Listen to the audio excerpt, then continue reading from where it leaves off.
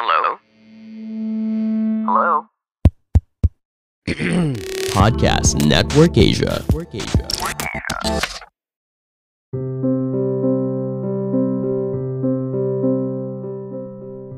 Hello mga homeschoolers, kamusta na po kayo? Have you finished your homeschool year? If you did, no doubt this one ended more dramatically than any other, right?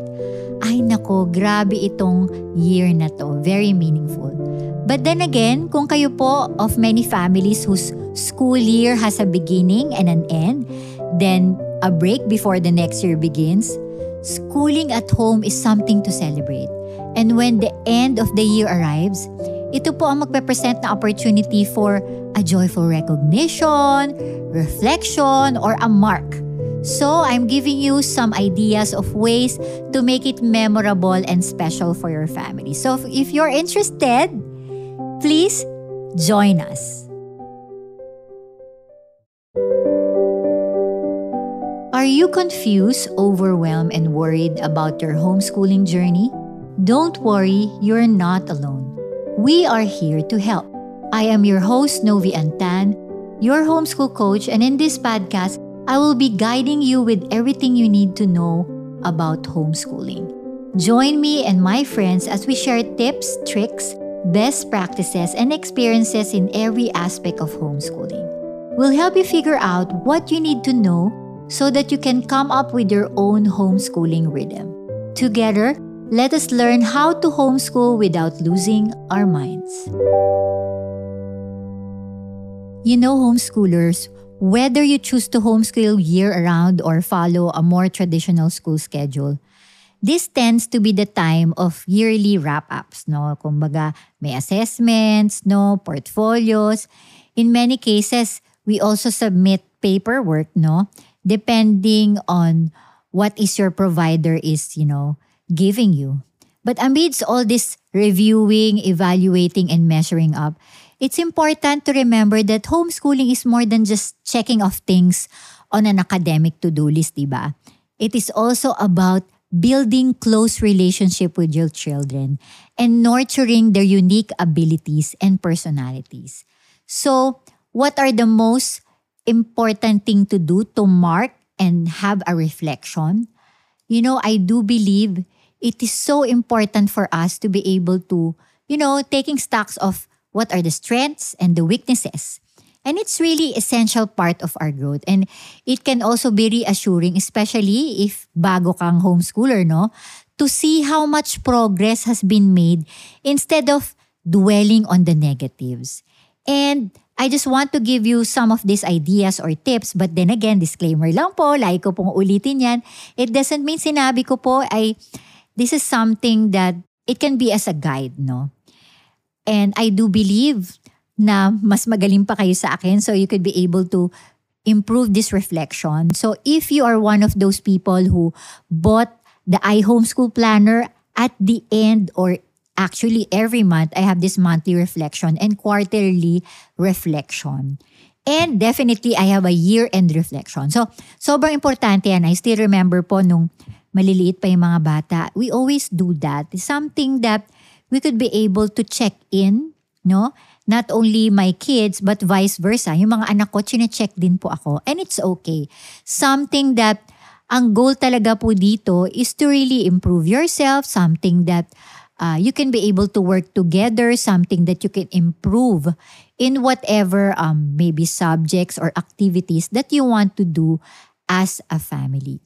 So, if you want some questions, we're gonna give away, okay? I'm gonna send to you a link or you can DM us so that we can give you more detailed questions that you could be able to give to your kids as well. Pero sa podcast pong ito, ay mag-share na rin po ako kahit kaunti. It's amazing that what answers we get from our kids when we ask, no? You spend some time reflecting with your kid so you can also understand what was good and not so good about this homeschool year. And ang maganda po rito, you give them a chance to ask questions too. O, diba? Some question might consider is like, what changes do you notice in your child? What do you need to do to prepare for next year? Or what are you most happy about accomplishing this year? Or you could be able to add, where do you have room for improvement? Pwede mong tanongin na, did you love the curriculum you use or do you need to make some changes? Or siguro, more field trips kasi medyo malapit na tayo mag-endemic. O diba? Hopeful tayo. So, there are just some general ideas to get you started as you reflect on your homeschool year. But if you're more interested, as I told you a while ago, I could be able to give you more detailed one for students, okay, and for parents as well. First is we need to evaluate what your family has learned. Most people would agree na ang homeschooling po is a journey. It's not just an individual learning path, but it is really a whole family, no? Family is learning as a whole. So, don't be afraid to look at the big picture. The great thing about evaluating what you learn is there is no right and wrong answers. Yan po ang maganda. First, it's just, write it down. You can put it. One of the things that I remember, we do mind mapping. So I make it sure that it's going to be a fun reflection, that we could be able to mark a homeschool year. So they have colored pens, they make doodles and, drawings on how they were able to appreciate the year and depending on the questions that you're going to give. So it is always good to keep like something like a memoir, okay, that you can put in the wall na, ito yung ginawa natin, ito yung memory. Another something that you can write down definitely is your child's progress. And ito po yung tinatawag nating portfolio or a narrative grade or a transcript or maybe dun sa portfolio mo, nag-combine ka ng completed work with photos and a narrative of your homeschool year. So do whatever works for you because you're more likely to stick with it, no?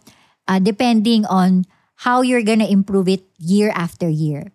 Ang importante po dito is you keep track in writing will be able to help you remember and measurably mark the progress from, if you're doing semester, monthly, it's up to you. It will also be nice to make a keepsake when your kids are grown. Yan po yung pinaka-exciting. Makikita nila, ito pala yung ginawa ko. So, consider it as your homeschool yearbook. That's why, baka si Dovi, natatawa lang po ako. Kasi, when I made the iHomeschool Planner, that is what I'm excited about. Something that you can be able to document, no? Your homeschool year, an honest documentation. And definitely, if you are the one who bought my iHomeschool Planner, don't really focusing on the rhythms, which is the resting, okay?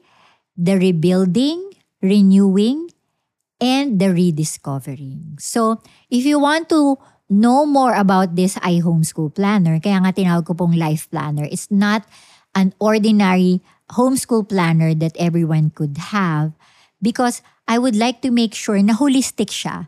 Hindi lang siya academic, but it's something that you could be able to check on your health as well. Kaya may renew part doon, and rediscover, which is skills, and the rebuilding part, which is how do you build relationship with each other, and the resting part, which is more specifically on how do you cultivate and take care of your soul and your spiritual life.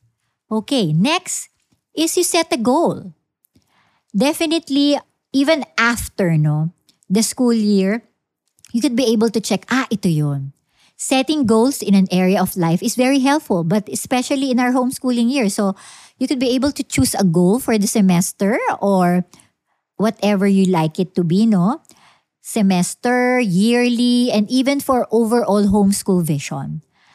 What will success look like for you when all said and done? Diba parang ganun, how do you describe success to you?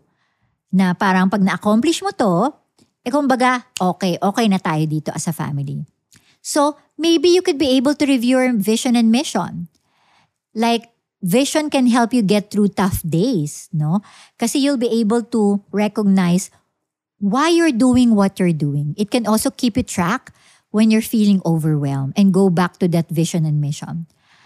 Yung goals po will be able to help us to focus. Remember that there are guidelines. It's not a hard and fast rules na para bang, no, hindi ko nagawa ito. Well, lahat naman may learning curve, no? And talaga nagbabago naman. I think the only thing that is constant in the world, no, other than God definitely, is change.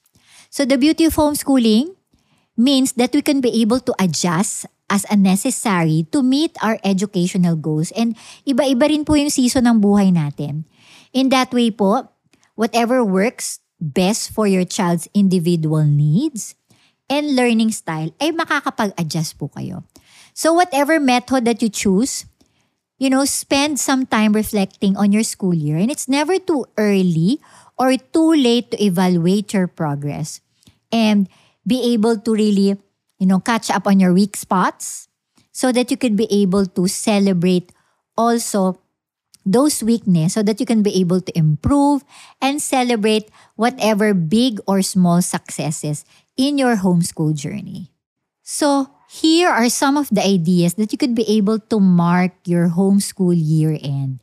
And maybe you could be able to plan an end of the year celebration.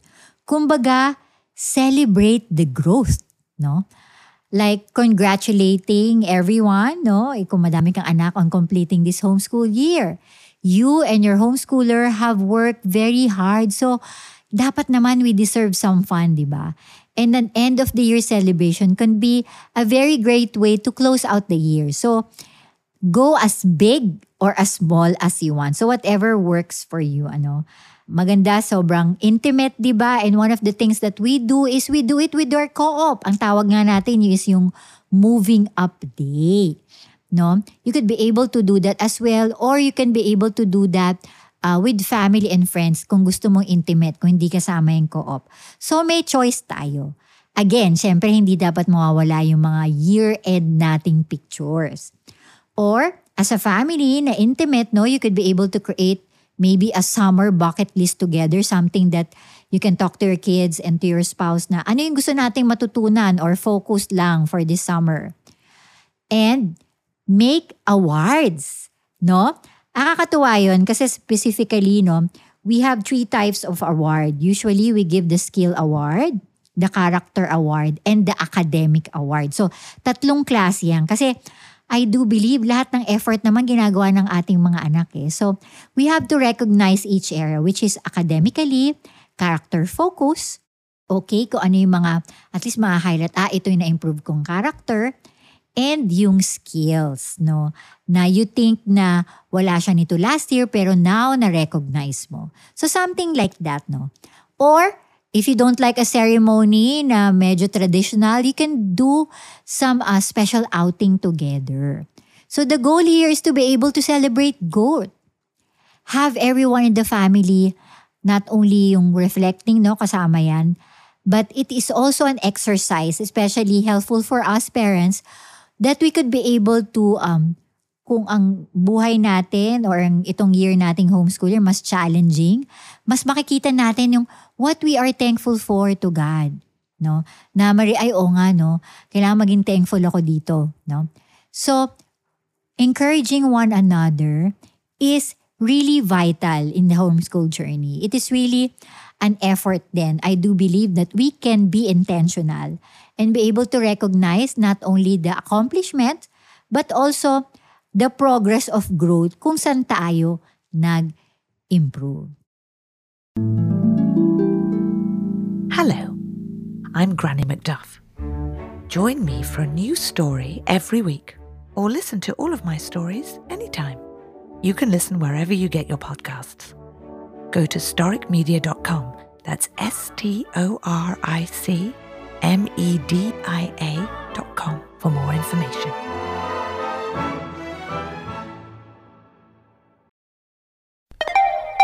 Yo, what's up? This is Real Talk Darbs. Join me as we talk about life, love, relationships, and hear me drop wisdom bombs on every talk.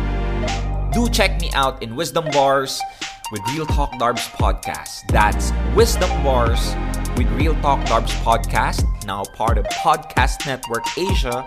Check me out. Yalla, bye! So, celebrate, no? The other one, so yung una natin, reflect as a family, then celebrate your growth. maybe you can make your testing or your assessment fun. One of the things that we did is yung mind mapping nga. Hindi naman sa lahat ng subjects, no? So, depending on the age, no? Depende rin siguro sa tinatawag nating requirement ng inyong provider. One of the things that is really beautiful in homeschooling, you can do it at home, no? Maybe you could be able to decorate the room where the test will be taken and plan some healthy treats, no? To be able to enjoy during snack time, no? Or maybe in the middle, hindi mo gagawa to sa traditional, you can make a dance party or wiggle-wiggle, energy up between tests, and celebrate in style when the testing is done. Sabi niya, Novi, pwede mo gawin? Pwede po yan. Wala pong bawal. Hindi lang pwede over, no? It's just something na makakabuelo-buelo or exercise yung mga anak natin, di ba? During this assessment or tinatawag nating testing. But, one of the things that we can also do that because we want it to be memorable. Ayoko rin, matakot yung mga anak ko, testing na, alam mo, something like that. So, we could be able to really make it fun as well. Next is, we could make it as a very memorable one. So, how do we make it memorable? Memorable in a way that you can make a memory collage. This is another project that is a lot of fun to do, get together as a family. And you go over with the trips, outing this past year kasi medyo nakakalabas na tayo. What were the funniest moments? Do any particular words come to mind that can be woven into this tangible reminder of what this year meant to your family? Next is, ito importante to. Have your children evaluate themselves. Let each child write an end-of-day report on their own progress. Yung what did you do really well in this year? What are areas would you like to keep on work or improving? Di ba nag-ask ka ng question, evaluate nila yung sarili nila, evaluate ka naman din nila, pwede rin yun. So, you could be able to add this in your portfolio or record for the year.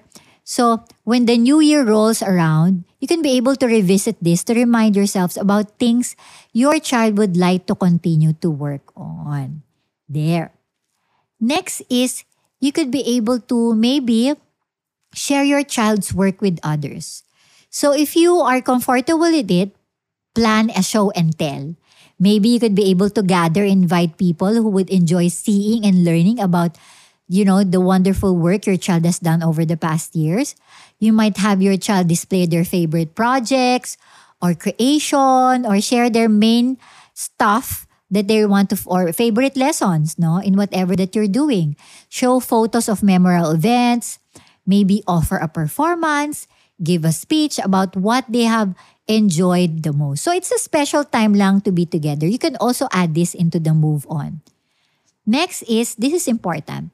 Maybe as a parent, you could be able to write your child a letter. Describe what you have witnessed in their growth over the past year. Yeah, maganda yan. Whether it's in academic, character, or skills, whatever developments that you have seen, keep it positive, definitely.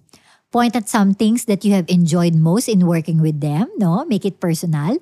And perhaps recognize the important accomplishment that may not be seen by the outside world, But for you, parang sinasabi mo yung importante yun. You can be able to give them gift of words, handwritten, or it's up to you making siguro a memorable gift, A treasure, or not only a letter. So, ang goal kasi po nun is, kung letter, mariread nila, di ba? And they could be able to, go back to that letter and could be able to boost their confidence, I do believe, importante kasi talaga yung sinasabi natin sa mga anak natin. So, this is one of the things that you could be able to do. Now, I do believe madami tayong mga suggestions, pero I want you to be encouraged na you just do what works for you. And then, don't forget to be thankful. That's the goal. Whatever we do in life, whether it's homeschooling or not, it's important for us to be able to really recognize, all of the things that you have worked on as a family. And that is really, really important.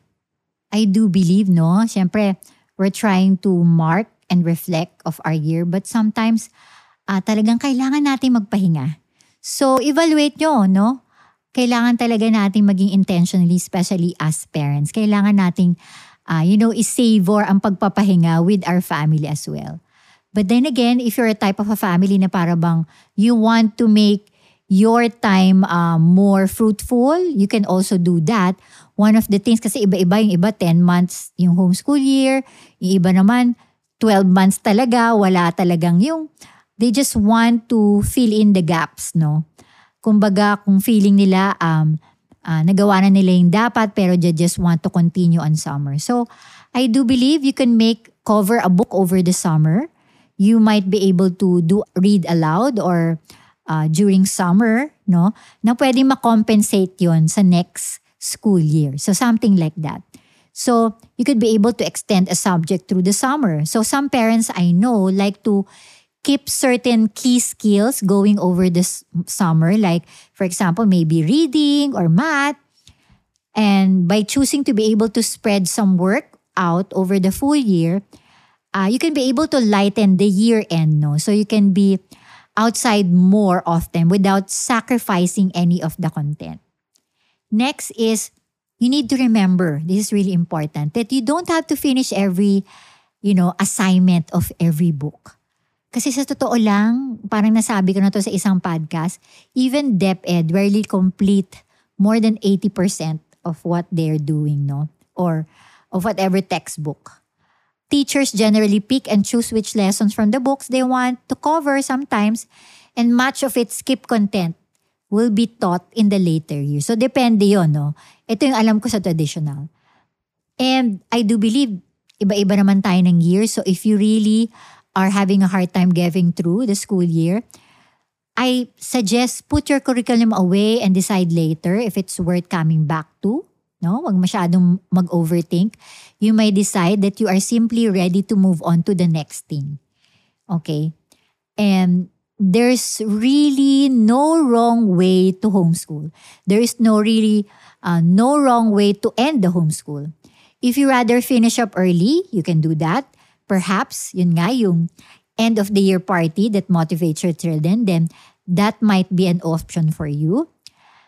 If you think that your year is really challenging right now and you just wish you had some time to be able to recuperate maybe, then that might be the right choice for this year. So sometimes just having that, perspective or guide or goal for the year to be able to finish out the year is enough to get that far.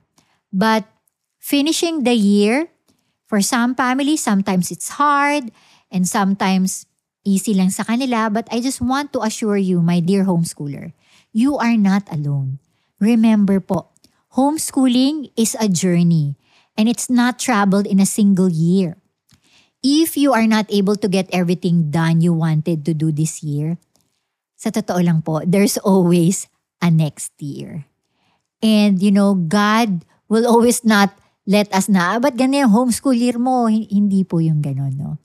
Every year is really a learning curve. One of the things that I really most excited with homeschooling is my reflection and how are the things that we could be able to improve to one another and develop my own relationship with my kids. And that is what I'm really more excited about. So, don't overthink, my dears, okay?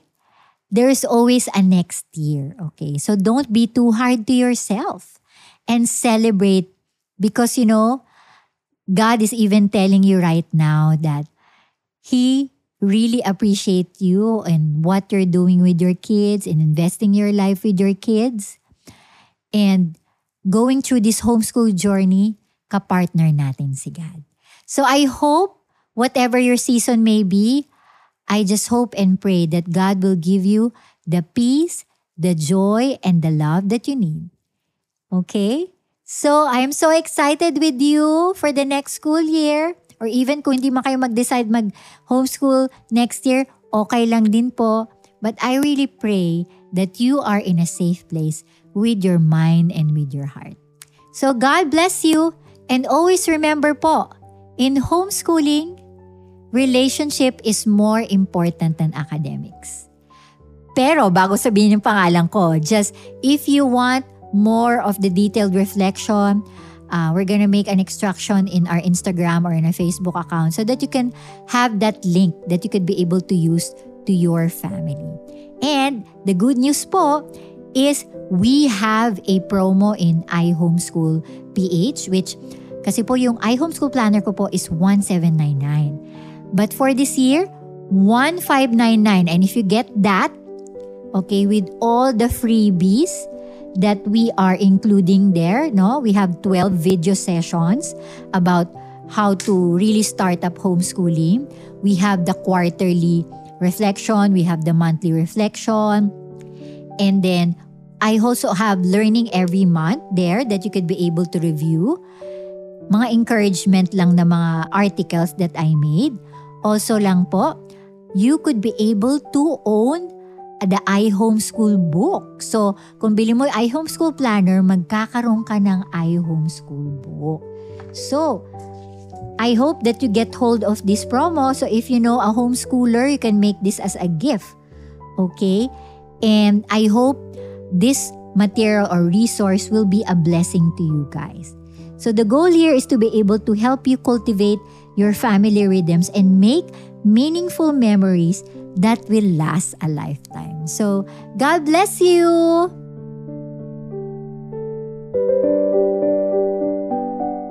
Thank you so much for listening to this episode of iHomeschool PH podcast.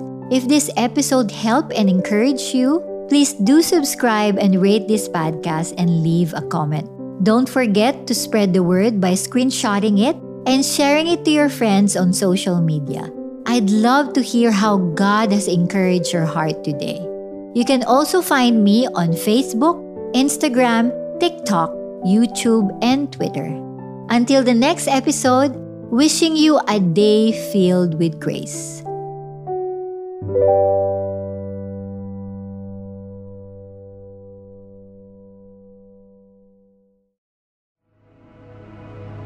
The views and opinions expressed by the podcast creators, hosts, and guests do not necessarily reflect the official policy and position of Podcast Network Asia, the hosts of the program, or other programs of the network. Any content provided by the people on the podcast are of their own opinion and are not intended to malign any religion, ethnic group, club, organization, company, individual, or anyone or anything.